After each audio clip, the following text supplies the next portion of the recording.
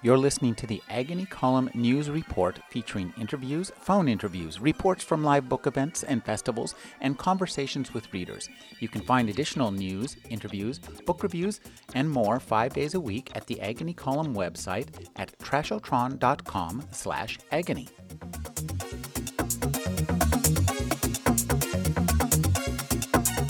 We usually use this period after the readers to piss and moan about the state of science fiction and publishing.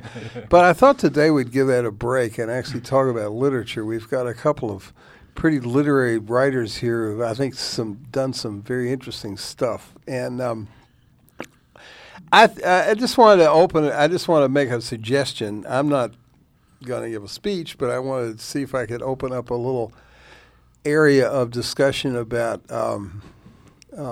Tim's story about the AI, which I thought was very interesting. One idea of the story seemed to be that what an AI, all-powerful AI would want to do is turn everything into a video game. And the other thing was the idea of using ghosts to fake technology, which is sort of the opposite of what the way we always think about, where you use technology to fake ghosts, mediums and stuff. I thought it was a very clever idea. But it occurred to me that the whole idea of an AI, a self-created emergent AI, sort of when a network reaches critical mass. Now, I've used this in a story. Tim's used it. My feeling is that this is actually a concept that emerged in Neuromancer. Was that the first time? Probably. I haven't read that in many, many years, but that was... No? There was something earlier. What was it? What? The Budries. Yeah, that was Budries. Was it self-created? I don't really remember. Yeah. It's an interesting concept, and it seems sort of like a fair. I was thinking it might have been the Budris thing, but just the idea of this consciousness that kind of emerges. That's the idea of how life emerged, probably, right? Sunlight hit some puddle of water, and some chemicals reacted, and suddenly you got organisms. Depending on how you think of it, let there be life. A what? There was a short story about the evolution of the computers, possibly from the 50s. And the last line of the story is, the computer answers people's question about what's it all about, and at the end of the universe, and says, let there be life. Right, says that's what? Asimov. Yeah. That's the last question. Oh, okay. All right. So, but that's still a little different from a self-emerging AI. I thought it was I remember when I've forgotten what Gibson called it, but it just sort of stuck in my head. Nobody created it; it created itself, which I think is sort of a yeah. They fed all the information into a giant computer. And Can't hear. There was also a story where they fed all of the information into a giant computer, and then asked a series of questions ending with, "Is there a God?" And the answer was, "There is now." Yeah, yeah. Well, that's true. That's the same. Yeah, you're exactly right. That's an emergent no, but thing. that's a specific story, and I don't remember who wrote it. I apologize for that. I remember that story. That's a classic Golden Age story. I've forgotten who did it. Brown, the answer. Huh? It's Frederick Brown, the answer. That was Frederick Brown. Okay. Right, thank you. Yeah, I'm not. I'm not surprised. Obscure science Cool. fiction stories for 200, Alex. That's not an obscure science fiction story. Well, it probably is. It once wasn't. Anyway, couple of interesting stories. So the other thing I want to just throw out is it occurred to me, especially during Jeffrey's story, but just thinking about science fiction today in general with all its problems, it seems like one of the things science fiction has contributed to literature is the idea and the technique and the ability to externalize stream of consciousness, which I really think is what Jeffrey's story was about. Externalized stream of consciousness? Yes. What do you mean by that? I mean exactly what I said. I don't know. What I think it does well, and has always done well, I was just saying this to Rick, is that it allows you to express things. Louder. All right. Be loud. It allows you to express things metaphorically in the through the fantastic that you really can't find the exact words to express. That's what the fantastic allows me to do. Say things that I feel, but I really can't put my finger on the exact words to capture them. And those fantastic things working as metaphors really seem to capture them for me. In reading other people and in writing myself. That's what I think it's good for. Yeah, I would agree. Sometimes it's hard to put into words, and sometimes it's just too damn banal. I mean, I didn't want Yeah, to write another right. story about, your wife has a kid, and you worry about what your kid's going to be, and, that's a story that's been done many times. But, throw in some fancy imagery and some magic, and suddenly I'm interested in doing it. Yeah, I think you're right. It's not so much. Well, it is that it's dull, and you re-envision the everyday Right. through the fantastic, and the fantastic as a metaphor allows you to see things anew. You know what I mean? That you would become tired of, or that have become tired. That's the other way I think it works too. Yeah. Is that what you're getting at, Terry? Yeah, sort of. Exactly. I mean, yeah, because there was, if you think about, for example, what do you call it, Drowned Town or The Drowned Life? yeah, the Drowned Life. Does that come from Ballard at all, the Drowned World? No, this comes from, I'll tell you this story where it comes from. Just me so fucking fed up with the way things are today, I have to say. I mean, there's no rest. You turn on the TV, it's the war in Iraq. It's Bush being an idiot. It's the, mortgage crash. The gas prices are going up. This is going on. Your kids are screwing up. You know what I mean? There's no rest from anything anymore. There's no chance to relax, So that's. I tell you, this thing just popped right out of my head. I was so frustrated with things at the point when I wrote it. Could you tell? Yeah, well, also, It's a nice, happy story. you talk about metaphor. There's not a metaphor in that story. No? No, to me, that story is where you totally, instead of making it a metaphor, you completely externalize. What I don't know. To me, the strength of a story like that, I think, and the difficulty in it, is you're skating this very fine line, and you have a fantasy world, but it's a fantasy world where there's doorknobs, where it's a fantasy world that's very material. And to me, that's important. That, and if you can skate that line, Well, you know what helps you do that? One of the things I think that helps you allows you to do that is humor. It's very dark, but you can if you get he had this in the story he wrote about the AI thing that he was, it's an interesting story and a real science fiction story in a way, and he makes a lot of shifts in the story and so forth, but he's got humor in there that kind of blurs the edge a little bit. You know what I mean? You can do things behind that with the. It's like the magician who does something with this hand over here and pulls the rabbit out of the hat over here. It's just distracting a little bit. Yeah. Well, it's your sucker punch them, really. Yeah. You sort of take them off their guard, and then you hit them with something. Yeah. We're nice guys. That's right. We're here for you, readers. Well, I'd also say I was thinking about your story you read at Borderlands, which is written from the point of view of a 12-year-old kid. And I was saying the narrator in that is like an observant kid with no sense of humor. So he goes through and just sort of sees everything. But that's also the device, really, in this story. To do humor, you have to have a narrator. The best way one way, let's say, to do humor, which I think one way to do it is to have the story narrated by somebody who doesn't get the humor, but the reader does. Well, it's difficult, and when people start writing, what they do all the time humor is hard to do in stories, but what they always do is they miss the point that the humor's got to grow out of the situation in the story. It's got to come from the characters. One of the big problems I see with new writers is they're always trying to insinuate the humor from their point of view, like it's their voice that creates the humor around the thing, instead of it just happening out of the natural, progression of the story between the characters, But I see what you're saying. It's like understated because the kid in the story, he's telling you this stuff that's funny, but he doesn't get it. Right. It's not that he doesn't have a sense of humor, but he's not understanding the humor of the Yeah, situation. and that's not what interests him about it. That's is- because he's a is- kid, you yeah, know. Yeah. Yeah. Yeah.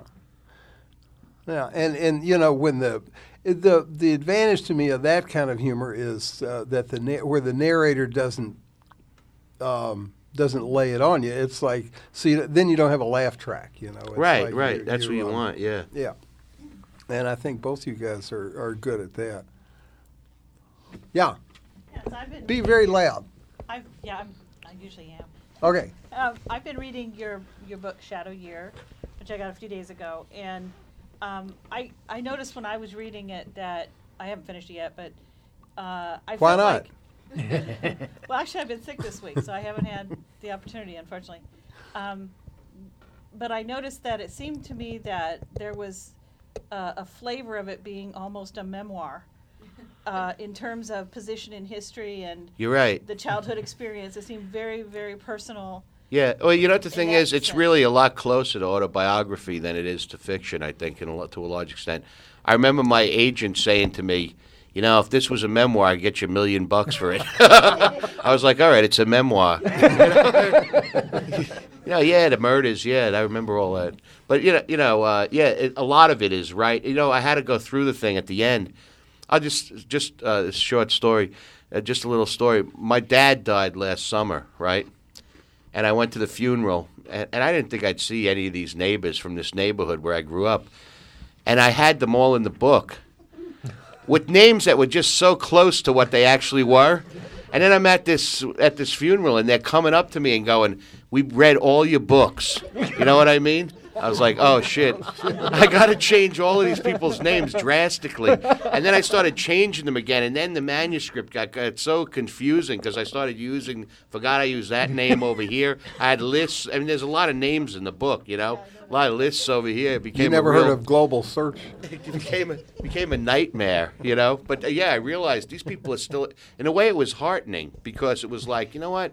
These people still remember my dad from when he was out there doing, his thing, and came to, to see him off. But at the same time, it gave me his fright because I was like, I'm glad I didn't publish that book with all these people's names, and like some of them come off as assholes, and they're gonna know who they are.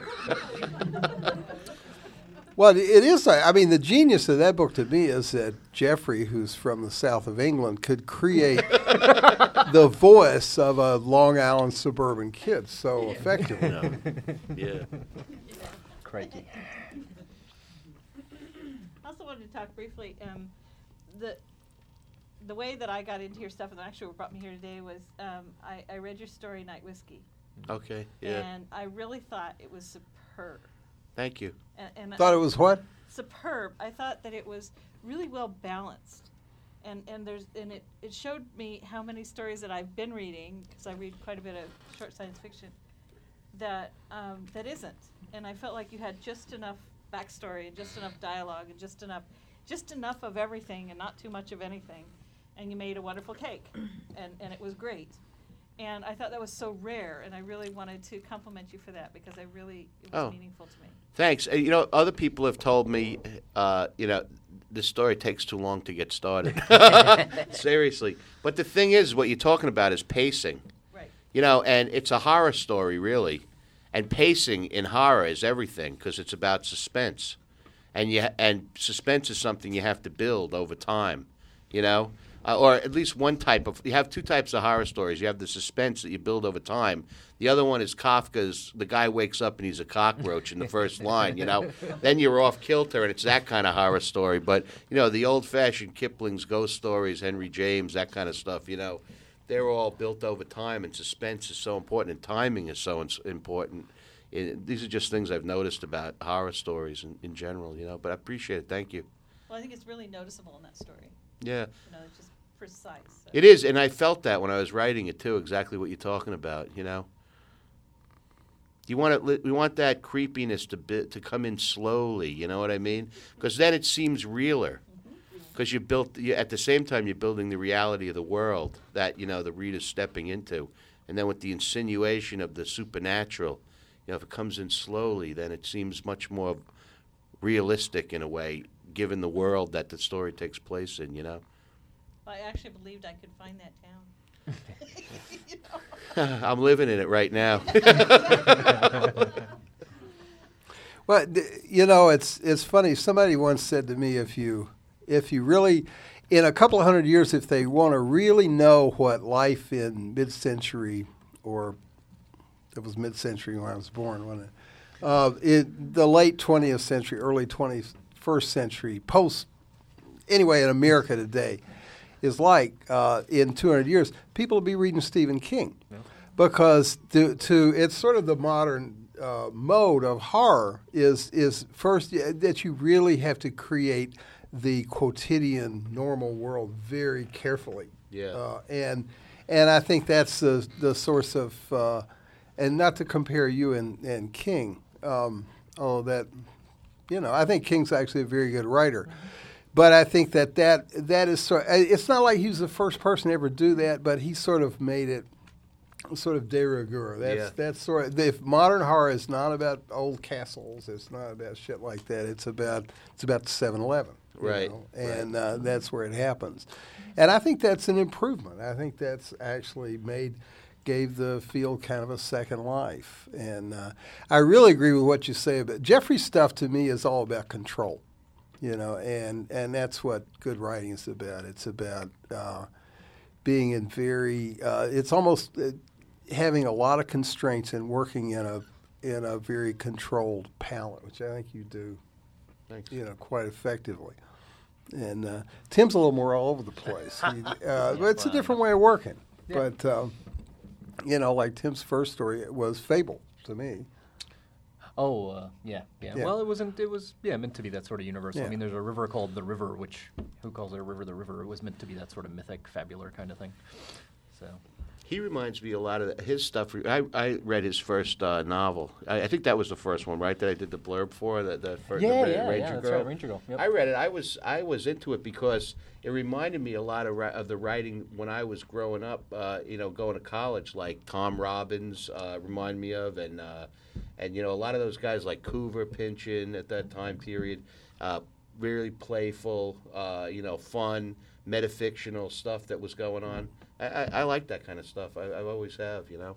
And it kind of died out after a while. And then the dreary realism came in. You know what I mean? I can confirm that. Yeah. But that was the literary mainstays at that time. That was what was so interesting about it. You know, those guys were the big lit writers at the time. Yep. And then, you know, we got into the more, like I was saying, dreary realism for a while. You know what I mean? Yeah. Speaking about dreary realism, tell us a little bit about working with Gardner. Oh, it was fun. It was good. Jeffrey studied with John Gardner, who's like the guru of how to write. He wrote. Well, he's a great. I don't even like all of his books that much. I mean, I like some of them a lot. He was a great teacher, though. It was something about the way he taught that was really interesting. You know, and he told me things when I was a student of his that I didn't realize what he was talking about until I was a professional writer years later. And then the light bulb goes off. I don't know. Sometimes he would say things. I can't now. I knew you were going to ask me that, but I can't think of it. But it happens. Sometimes I have these aha moments of, oh, that's what he meant by that. You know, and it has a lot to do with. You know, he had great advice about plot and about, you know, about messing around with the structure of things, and you know, he really knew about the way everything worked there, and he had an encyclopedic knowledge of fiction. I mean, I used to go in there and try and stump him on stuff. You know, I'd be like, you know, I just read this story, The Willows. He's like, oh, Algernon Blackwood. I like that one. You know what I mean? You couldn't stump him. But yeah, he was a good guy. He had his problems. He was kind of troubled in a way. He reminds me of Grendel. If you ever read the book Grendel, you know, his personality was Grendel really to me, because he was really bright, very you know, inquisitive, and he would say stuff to me like one day he would tell, you know, I'd meet him and he'd say like, you know, You know, I have this feeling that, you know, that our consciousness is outside our body and it plays us like a violin. You know what I mean? Some people are virtuosos, some people aren't, you know. Say that, something like that. Next day you tell me the exact opposite thing, you know what I mean? So he had one of those kind of minds. But he was really, really interesting, very troubled guy. But he was a great teacher, and he was good to me. I mean, you know. He liked me because I had the lowest GRE scores of anyone that was ever admitted to Harper College. He loved that, you know. So that was my in. I went to his office and I said, I want to get into your creative writing thing. He goes, look, the class is full. Forget it. You know what I mean? Because I guess a lot of people were trying to get in. And then I said, all right, and I left. And as I was walking down the hall, he came out of his office. He said, come back here, come back. So he let me in. I don't know for what reason. I have no idea. We looked at your test scores, right? Yeah, that's right. But he was a good guy. Very kind of tragic in a way, but a really great teacher. If you really want to see a great book about writing, it's the only one I really advise people to look at when I teach those classes is The Art of Fiction, which has just got the greatest exercises in it. Describe a barn as seen by a man whose son has just died in a war, but don't mention the man, the son, or the war. I mean, you know, that's one of the great ones. And you could switch it off if you want. It doesn't have to be a man or a son. It could be a woman and her daughter, or it doesn't have to be a barn. It could be an old car or whatever, you know what I mean? Yeah, to me, Gardner, the thing that sticks with me about him was his whole idea of the dream, the narrative dream, or the vivid and continuous dream. Yeah. That's what he used to call the narrative. And then you realize that narrative is something that's been with us for 150,000 years. It's one of the most ancient of human abilities. But then you realize it's actually a consciousness device. It actually does. You do get into that thing, you know, and not only and you do it in all sorts of fiction. You know, well, I mean, that's what fantasy fiction is really like. It's like a dream, because even though there's a blue rhino in your dream, or there's, like, you know, the CIA's after you, or you're on a roller coaster that's going up into the sky, you know, you really believe that's happening in the dream, and you're reacting to it. It's like the process of reading when you're in a good story, and like writing in a way too, because there's a believability to it, even though it's outlandish. That's what he was saying you want to try to capture. The continuous part is that your dreams aren't always continuous. They'll stop, you know, you'll be on the roller coaster, 10 minutes later you'll be in, you know, late for a test, but you're naked or something like that, you know. So you want to try and make the continuous one. What I find interesting about that, I've always sort of... Louder. What I find interesting about that, I've always liked the vivid continuous dream thing, and great movies are like that, great literature's like that.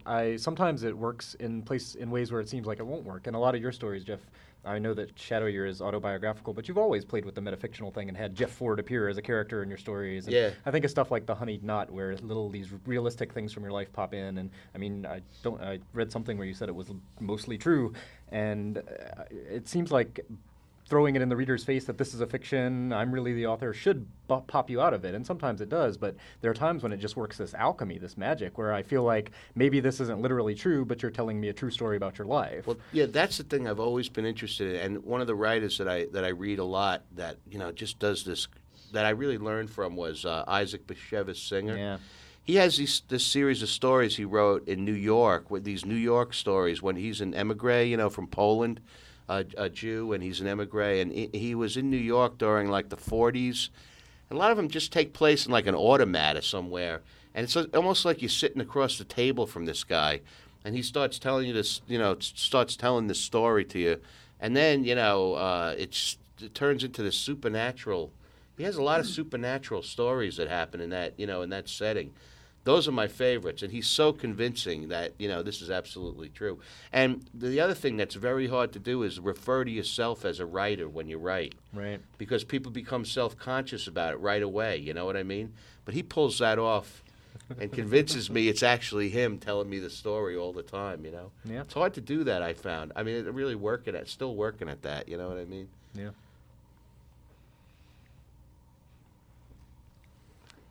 Do people have any questions or intelligent comments?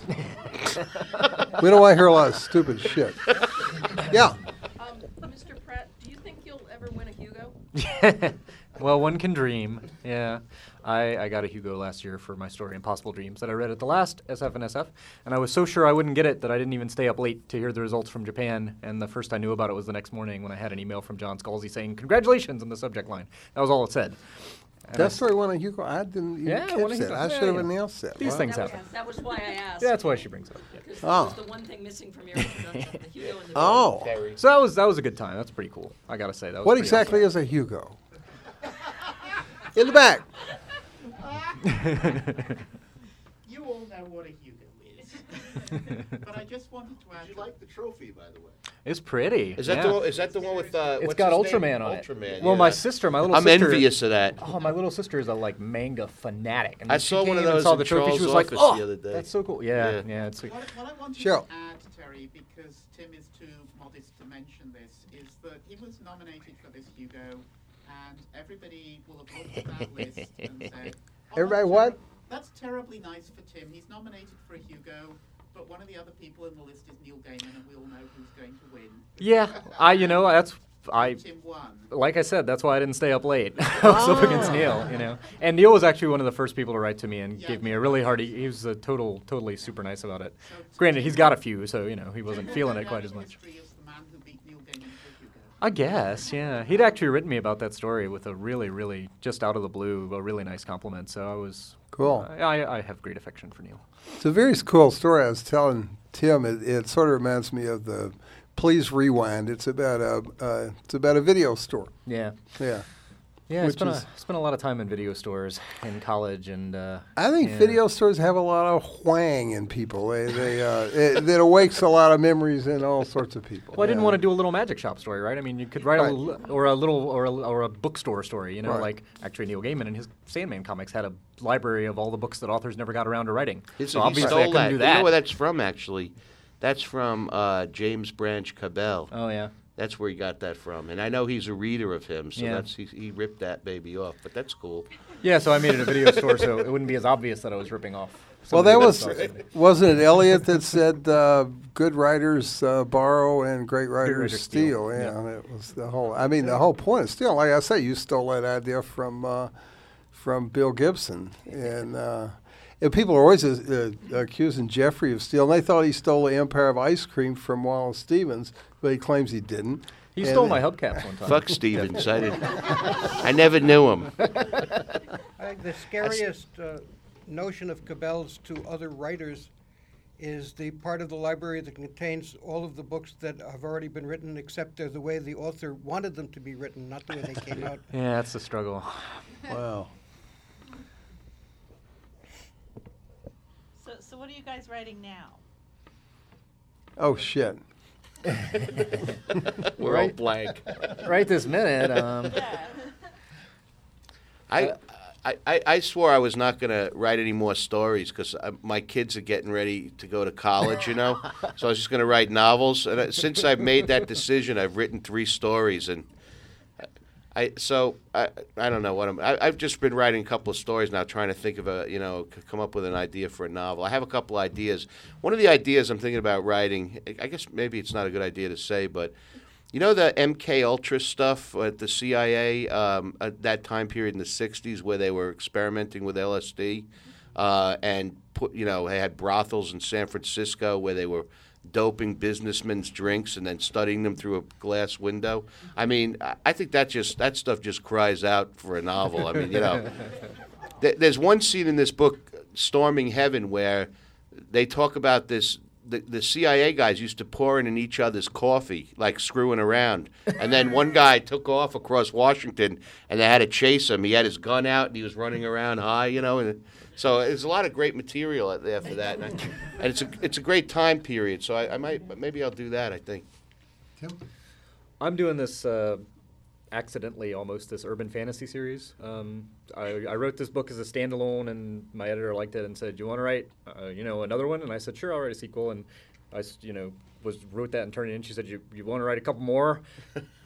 You want to write 4 books in 2 years? We'll release them 6 months apart. It'll be great." And I said, "Oh, yeah, okay, sure, all right." the thing about writing 4 books in 2 years is you get really tired about halfway through book 4, and that's where I am right now.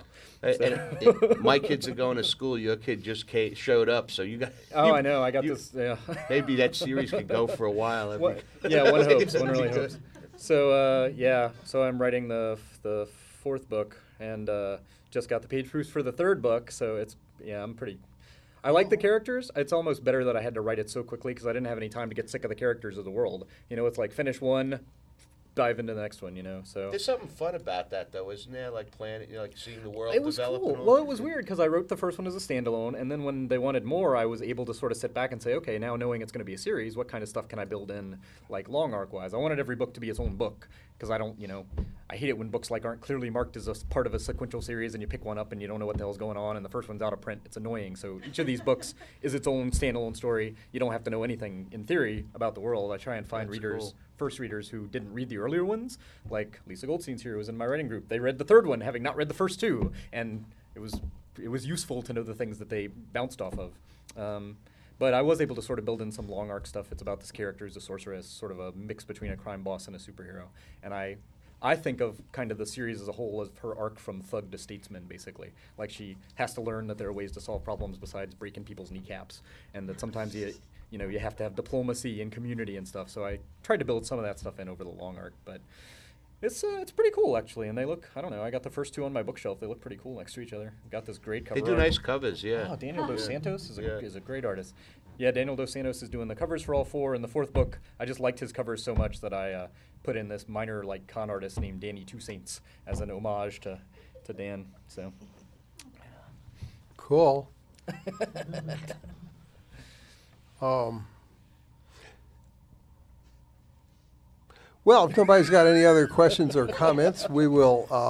I'd like to thank Tim and Jeffrey for rewarding us tonight with not with what they're doing, but what they have done. And thanks a lot. And thanks you all for coming. Thanks, everybody.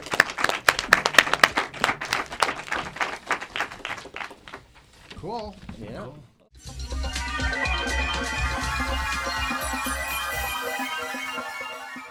You're listening to the Agony Column News Report featuring interviews, phone interviews, reports from live book events and festivals, and conversations with readers. You can find additional news, interviews, book reviews, and more 5 days a week at the Agony Column website at trashotron.com/agony.